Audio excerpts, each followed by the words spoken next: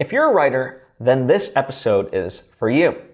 Recently, I saw this Twitter post that highlighted the lessons learned from top storytellers, whether Tolkien, Neil Gaiman, R.R. Martin, and so forth, right? And I thought it was just so worthwhile that I wanted to share it here and add my commentary. Now, I've linked to the original post in the description so that way you can check it out. And the Twitter user in question is at Nathan, so that's NATHANBAUGH and the number 27. So one of the first lessons he learned was from Neil Gaiman, who best sums up storytelling with these three words: what happens next? Have the reader or audience, if it's a movie or a TV show, always be asking that question, because when they can internally be leaning in and wondering what happens next, that means they're paying attention. That's what you want, right? So keep that always top of mind.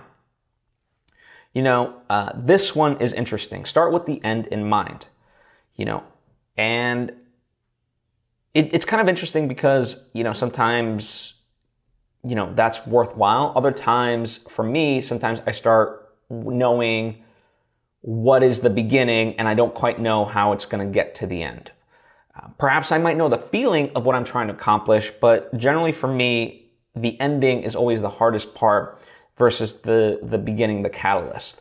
So, I think it always helps, if you can have where you're going and then you can kind of build there. There you go. Lead with action. This is a good one because most people amble on the backstory for the first, 10 minutes. Now, that's obviously referring to more like movies and TV shows. I've certainly read books that spend, 30, 40 pages on just the backstory before they get to where they're headed. Don't. Just start right in the action of it all and almost let the reader or the audience play catch up, right? Because again, going off that first sort of rule of what happens next, once you're in the action of it, they'll want to know more about that world and so forth. And through just the natural progression of it, hopefully, right, if done well, they'll pick up all the details that they would need, right?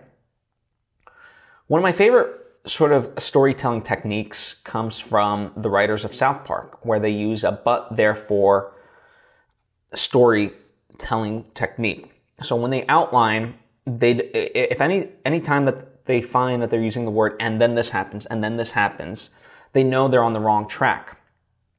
So instead they use but therefore. So something will happen, but something complicates it. Therefore, the main characters have to do this, but then this happens. Therefore, they're forced to do this, right? So it's a cause and effect type of building and layering of one thing into the next, right? Slow down. This is particular for the story's climax. Make your audience lean in, as opposed to just kind of letting it happen, right?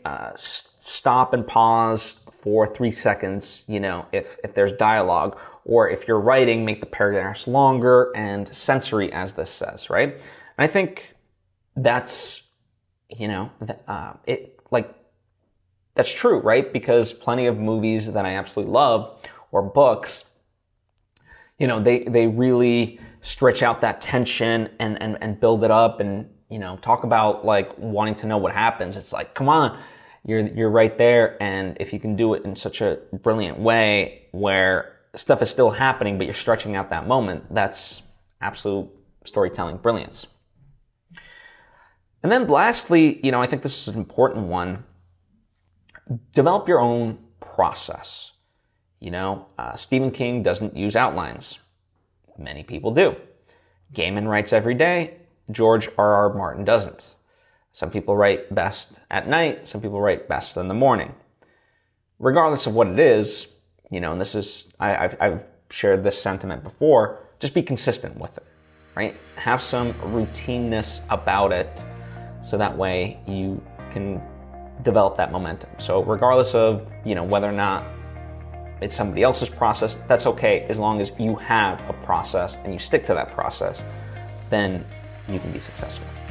So yeah, I thought that was a great little thread to share. Hopefully it is of benefit to you. Let me know which ones stood out to you most, and also ones that you think could be added to this list. Thank you so much. I truly do appreciate you, and I'll see you next time.